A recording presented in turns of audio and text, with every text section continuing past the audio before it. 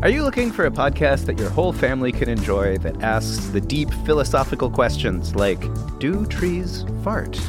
If you are, then you'll love Tumble, a science podcast for kids. I'm Lindsay. And I'm Marshall. Join us as we explore stories of science discovery, from butts to animals, dinosaurs, astronomy, and everything in between. You'll love these stories, and you'll learn something new. Find and follow Tumble Science Podcast for Kids wherever you get your podcasts, or at sciencepodcastforkids.com.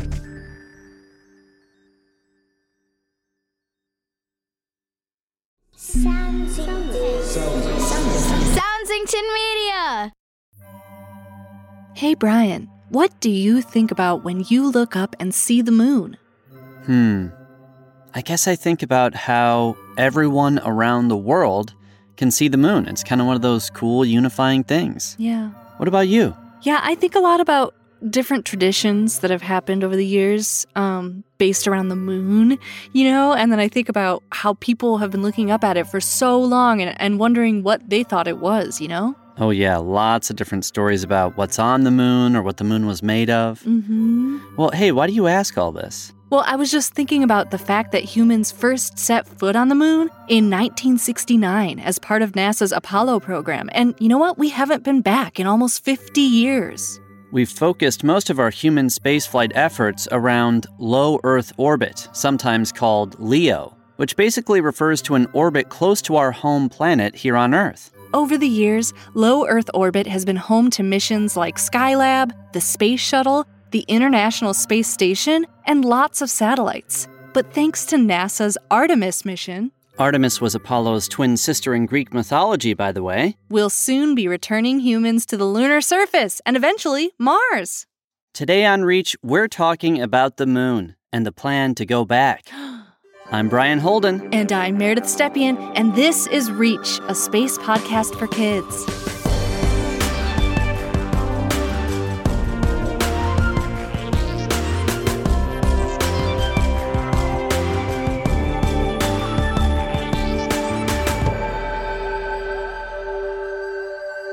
On today's episode of Reach, we'll be focusing on our nearest orbiting body, the moon. But before we dig into upcoming lunar landings, earlier this week, we had the chance to catch up with our closest neighboring star, Proxima Centauri, in a new edition of Did You Know?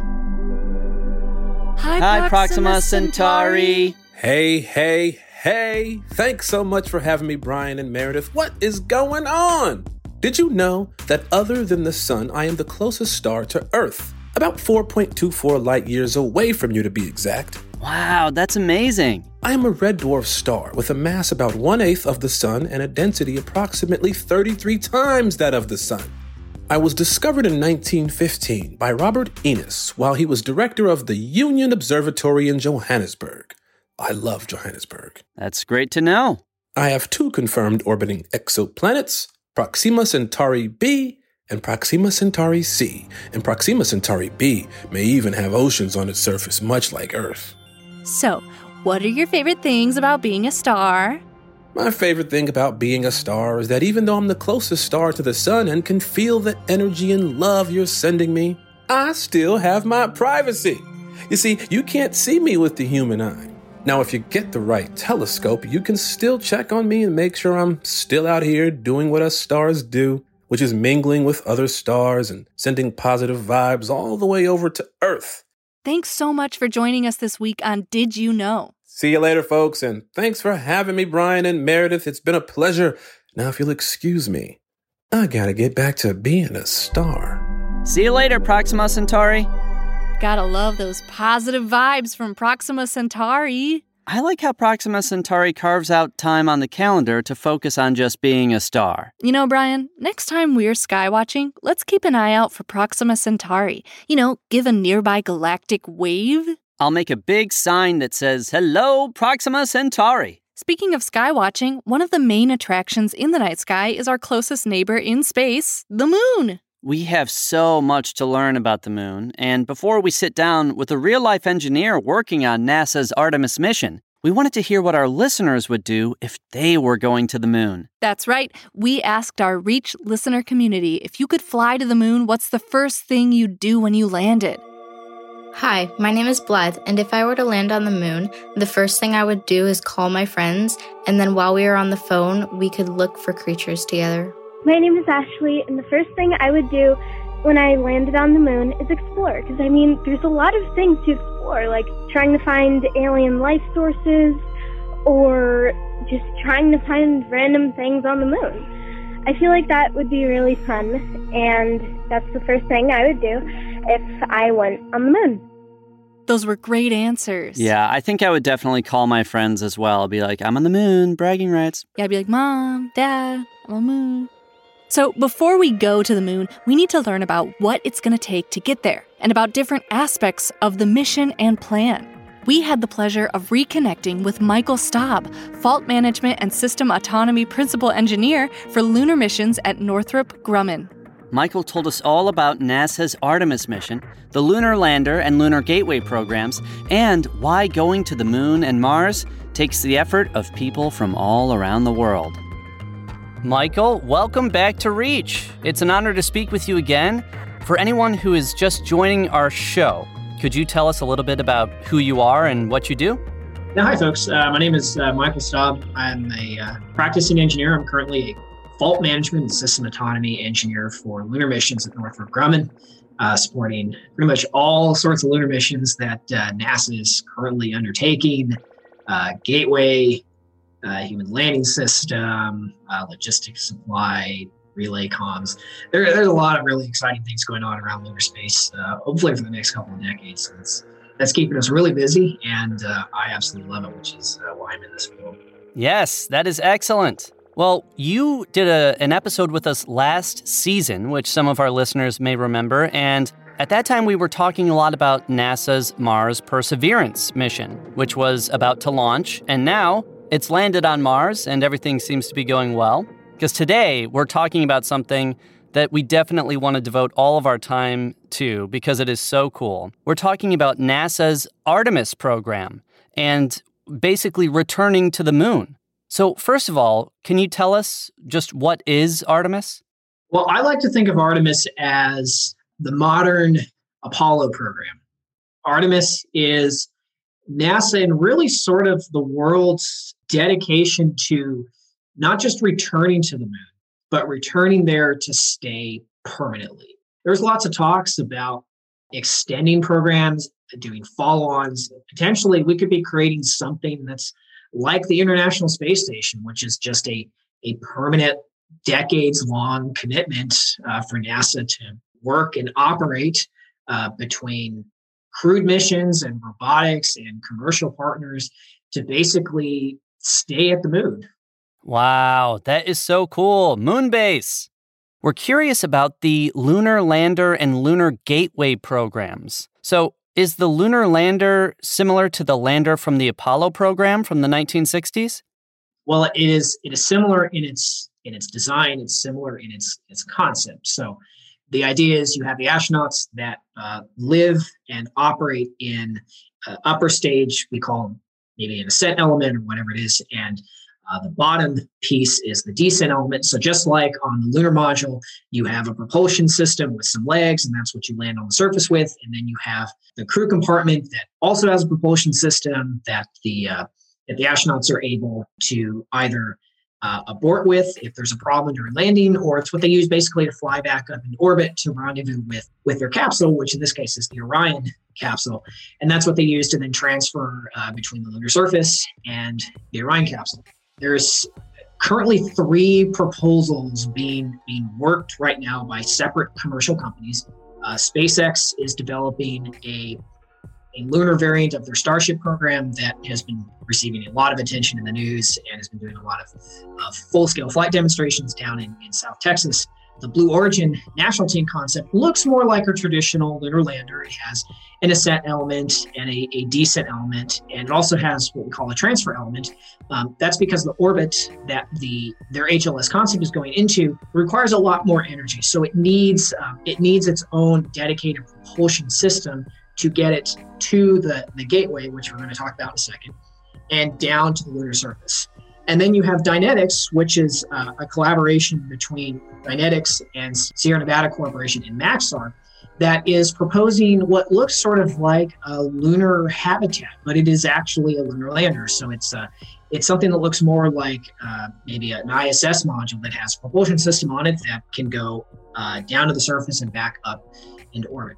So those are the three proposals that are currently being studied and funded by NASA. And here at the end of the month of April, April 30th, we've been told that NASA is going to down select 1 or 2 proposals to carry to what we call preliminary design review. So that will basically assess the maturity of the designs to a point that we can begin to start doing more detailed engineering design and begin to start actually cutting parts so that we can go fly. The timeline is still the end of 2024. I would probably guess that we will find out what the new timeline is when the awards are finally announced at the end of the month. It definitely feels like with the new administration, there is still that very strong support for the Artemis program. However, maybe the timeline does not have as much support. So the timeline probably may get pushed a little bit, but within this decade, we're going to, as NASA has been saying for many years, we're going to land the first woman and the next man on the surface of the moon sometime in this decade, and it's going to be an HLS system that is designed here in the United States. Wow, that is very, very cool. So with the lander program, there are currently 3 plans being considered. Soon that's going to be whittled down a little bit, and then you're going to keep doing testing until one of those seems like the best option. Is that right? Yeah, whoever is selected, whether it's 1 or 2, we're going to continue doing the work we've been doing. We're going to continue doing our engineering, our analysis, our testing programs. And eventually, NASA will whittle down to a single concept, and that's the one that will be funded for manufacturing and then for flight demonstrations all the way up until when we do the actual first crewed landing. Now, there's a second part to this, which is the Lunar Gateway program. Can you tell us more about that? The Lunar Gateway program is one of the pieces that I currently support. The Gateway, you can envision it as sort of a international space station in cislunar space. So it is a fully functioning space station that will exist in what we call a near rectilinear halo orbit, or NRHO. And it's basically going to sit there, and that's going to be the staging point for crews going to and from the surface of the moon for long-term missions. So the Gateway is going to have all the amenities you would expect at the space station. It's a spacecraft. It's got its own power system. It's got its own propulsion system. The element that I work on called HALO, the Habitation and Logistics Outpost, is going to be sort of like a small studio apartment for the astronauts to live and work in while they're on the Gateway. But the Gateway is envisioned to be sort of this incremental build. So the first pieces that are going to go up is what we call the power and propulsion element, or the PPE. That's being built by Maxar, and that's basically our power station. And then the second piece that's flying along with that is the Halo, so that small studio apartment. And those pieces are going to launch together, and those are going to be the first 2 elements of the Gateway. Now, there are other pieces that we're going to add to the Gateway incrementally over time. And as I said before, Artemis is really an international partnership. It's really an international investment and commitment by a lot of nations to conduct permanent cislunar space operations. So we have another element called the international habitat that's being built by the European Space Agency. We have the Canadian Space Agency has committed to setting up the next generation of the robotic arms that they're so well known for, the robotic arm that was on the space shuttle, and then the Canadarm 2 that's been working on the International Space Station for many years. They're giving us now an upgraded arm that's going to fly and is going to work on board the Gateway. Artemis is meant to be sort of a gateway, as the name implies, a stepping stone to eventually going out into deeper parts of the solar system to send humans eventually to live and work on the surface of Mars. So it's basically this space station, and it's designed where we can add more modules to it, so we can make it bigger than its baseline to be, which is that power propulsion element, the Halo, and then the IHAB. There's possibility to add more elements or more pieces to it to make it bigger, make it a little more roomier, to just add some capability to it. It's really exciting to see kind of what Gateway could become, but we have to start with something. It's those first two elements, the PPE and the Halo. There's a lot of capabilities that the Gateway will be able to support, all meant to create this sort of permanent, outpost in cislunar space to do long-term research, long-term study out in the moon's environment.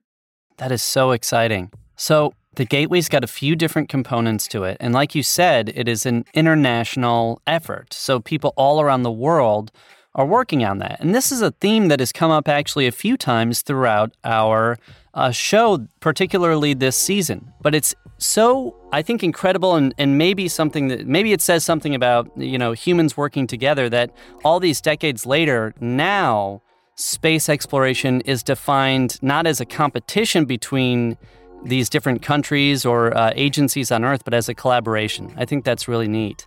What is it like to work with thousands of people around the world on these efforts to return to the moon? We talk about all the time with space exploration that it really brings out the very best in people. When we put our efforts towards doing something that's really challenging, we really bring out the very best in ourselves.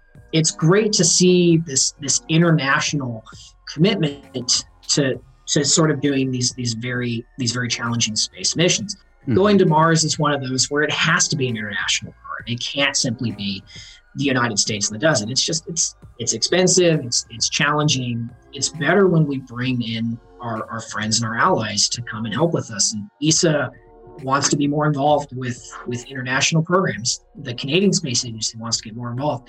Even last year, we saw the United Arab Emirates launch its first astronaut to the International Space Station. They just put their first orbiter around Mars on their very first attempt. It's a great way to bridge gaps with countries that you wouldn't normally work with that want to get some skin in the game, but also bring a lot of great knowledge and contribution and excitement to the program. When we go to Mars, we're going to have to work with other nations. It's just how it is. Our crews are going to be international in makeup, and we're going to be building parts built by somebody else in another country that speaks a different language, that's halfway around the world, and you hardly ever talk to them because, of time differences and things like that. So it's a great way to learn how to not only do this work with international partners, but it's also a great way to just collaborate with other people. The idea of going to the moon is a source of inspiration for many people. But I want to know about you. What are you most excited about when you think of humans going back to the moon? I think it's great that we're finally getting out of low Earth orbit again. So it's really exciting to see us as a world get excited and get motivated behind the idea of returning to the moon, because the moon was always supposed to be a stepping stone to the next big journey, which was going to Mars and pushing ourselves further out in the solar system. It's great to see that we have political support behind it, because that's really the big thing. You got to have the political support to do it. Mm. And we've gotten that for the last 2 administrations. So we're going to keep pushing that. I think it's from another perspective, seeing the first woman to walk on the moon is going to be game changing for a lot of little girls who were always told that being an astronaut was a man's job, not a woman's job. When you see that representation, you see a woman walking on the surface of the moon, suddenly that world is open to them again. The last astronaut class particularly was very diverse, and showing and demonstrating that there is diversity in not only astronaut program, but that being able to return to the moon is something that is something for all of humanity, not just men, but also for women. It's going to be great to see that diversity again, but also that push that we are returning to the moon and we're here to stay. And this is just a gateway for bigger and better things. We're eventually going to go to Mars. Don't know when it's going to be. May not be in my lifetime, but we're going to eventually get there. It definitely helps that there is a huge push on the commercial side where advances in rocket technology are really starting to catch up we're maybe doing some of these long-term missions, and you only have to take a month to travel from Earth to Mars, is kind of a big deal.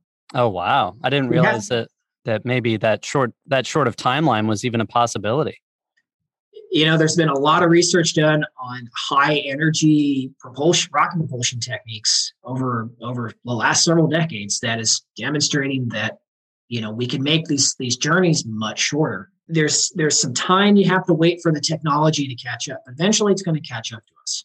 So going back to the moon now, spending a couple decades there is going to give us the time to figure out all those other little technologies we can't figure out. So by the time we're ready to go to Mars, that technology is there, the will is there, the motivation is there, and it's just the first step out into the cosmos for humanity. Mm-hmm. And I think it's pretty neat to be, my wife and I both work on these programs. It's really neat to know that we're involved in kind of a second space renaissance. Yes. So again, we're going back to the moon, and we're going there to stay, hopefully permanently this time. And maybe our kids will be the ones that design the spacecraft that go to take people to Mars. Maybe they'll be the ones that step on the surface of Mars. Wow. Who knows? But it's great that once again, we are committed. We're dedicated to going back to the moon, not just for some trips and to plant some flags and to prove that we can do it, but that this time we're here to go for more than just national pride. We're here to go for science, and we're here to go to demonstrate that, humanity has grown, it's evolved, and we can finally push ourselves out further and further into the solar system. Well, I can't wait to see how all of this comes out. Michael, thank you so much for joining us today. It has been a pleasure to have you back on Reach.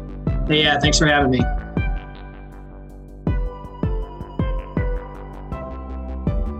Thanks so much for joining us on Reach, Michael. Ooh, I can't wait for there to be a moon base. So cool. We've talked about the future of landing on the moon, and now we're going to take a look back at the scientific design and testing process used to figure out the first lunar landing. In this week's at-home activity brought to us by the Cosmosphere Camps, you'll learn all about the basic engineering design process used to create prototypical lunar landers. And then you'll get to build your own lunar lander, which we can confirm will involve marshmallows. Yum. The engineering design process involves asking questions, using your imagination, making plans, and then creating, experimenting, and finding ways to improve what you're doing. Visit our show notes to follow along with a complete description of how you can make your own lunar lander. Here's how it works. Step 1 in the engineering design process is to ask a question.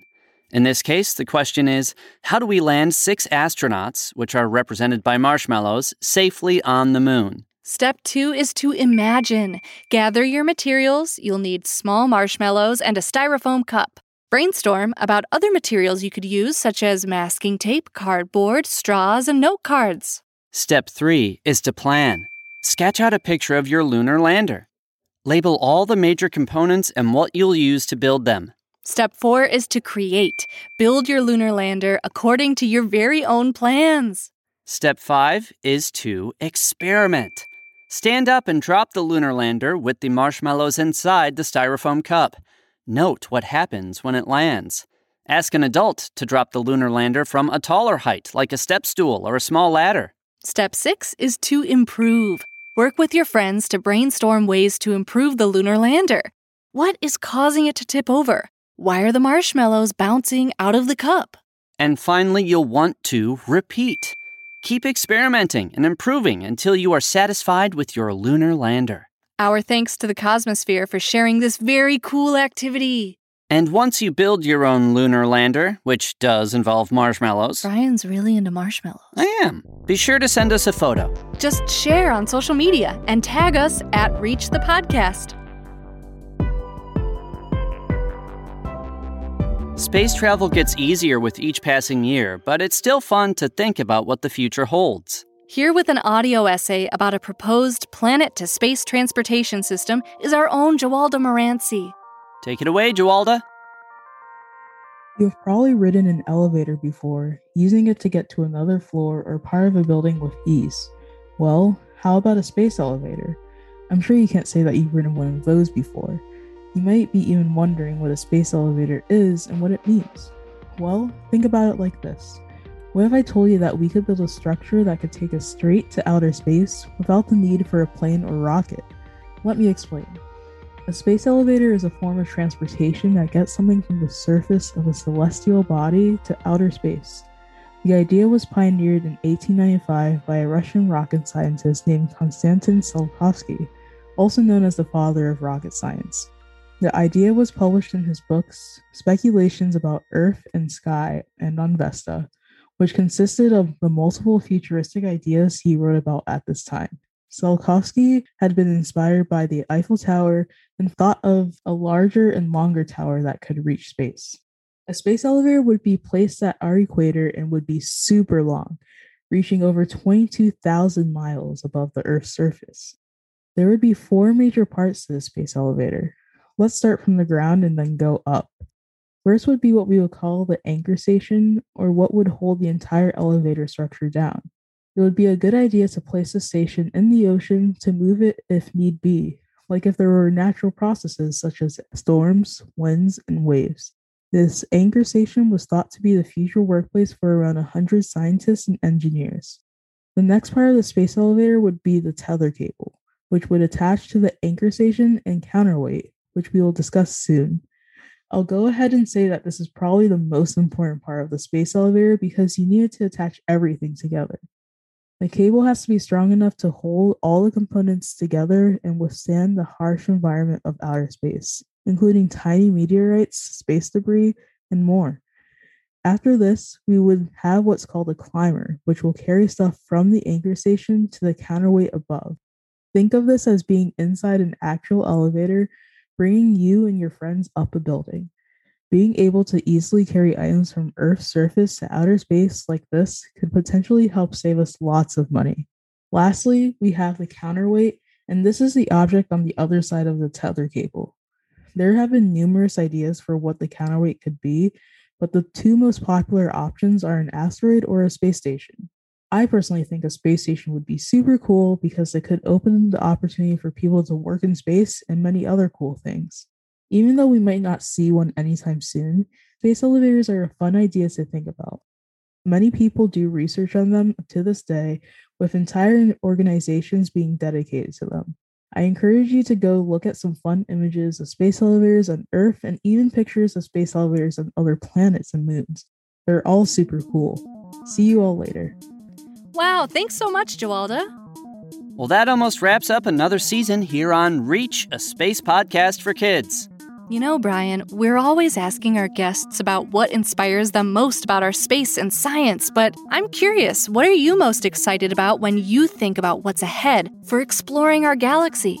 I'm excited about, if we ever detect any sort of life on another planetary body, what that might look like. Ooh, yes, that's such a good one. I'm thinking about the mysteries of dark matter and black holes and maybe solving some of those mysteries. Oh yeah, there's so much at work in our universe that we don't know about. Well, stay tuned for new installments of Reaching Out minisodes and fun surprises throughout the summer. And while we gear up for an Interstellar Season 3, we'd love to hear from you. That's right. You got a question about space? Get your parents' permission and give us a call at 312-248-3402. Leave us a message with your first name, where you're from, and your question for a chance to be featured in an upcoming episode. We can also accept your questions via email. Just send us your first name, where you're from, and what question you'd like answered to reachthepodcast@gmail.com. As always, we want to acknowledge that not everyone has access to computers or the internet. And if you're not able to get online, many local libraries offer publicly available internet access. Thanks for joining us for Reach, a space podcast for kids. We're your hosts, Brian Holden and Meredith Stepien. This episode of Reach was written by Sandy Marshall, with Nate DeFort, Meredith Stepien, Brian Holden, and Jawalda Moranci. Reach is produced by Nate DeFort and Sandy Marshall, who's a solar system ambassador for NASA's Jet Propulsion Laboratory, and edited by Nate DeFort. This show is the result of the efforts of so many collaborators across the world, and we want to say thank you for helping to make Reach a success. From our colleagues and partners at leading scientific institutions across North America to our many friends who lend their talents to our Did You Know segments, we can't say thank you enough. Our incredible theme song and additional music was composed by uber-talented Jesse Case. And our fantastic logo was created by the great Stephen Lyons. A big Reach thank you to Michael Staab, Fault Management and System Autonomy Principal Engineer for Lunar Missions at Northrop Grumman, for joining us on the show again. You can follow Michael online at AstroStaab, and you can learn more about NASA's Artemis program and humanity's return to the moon by visiting nasa.gov/Artemis program or on social media via @NASAArtemis. Proxima Centauri was voiced by the incredible Lamorne Morris, who you know from New Girl, Hulu's Woke, and the Q-Code action comedy series Unwanted. Follow Lamorne on Twitter at Lamorne Morris. Thanks, Lamorne. And a very special thanks to Mimi Meredith, Michelle McCartney, Joanna Strecker, and Jim Remar at the Cosmosphere International Science Center and Space Museum for sharing the Build a Better Lander activity from the Cosmosphere camps. To learn more about Cosmosphere camps, visit cosmo.org or follow them on Twitter via KS Cosmosphere. And as always, a big thanks to the Reach learning community. Way to go, Blythe and Ashley. Those were some great answers. And thanks to Kay Ferrari at NASA's Jet Propulsion Laboratory. And our friends at NASA Space Place. Hey Brian, unrelated fun fact. Did you know that Venus is the hottest planet in our solar system? Really? So if we go, we should bring an air conditioner. Well, I think that the air conditioners would melt, honestly. Okay, so like a t-shirt then? No, it's very hot. Too hot. Got it. Super hot. If you're enjoying Reach, be sure to tell your friends and leave us a rating and review in your podcast player of choice. Or share an episode on social media. And if you'd like to find us online, visit @ReachThePodcast on Twitter and Instagram, or on our website at reachthepodcast.com. Reach is a production of Soundsington Media, committed to making quality programming for young audiences and the young at heart. For more information on our shows and the people behind them, go to soundsingtonmedia.com.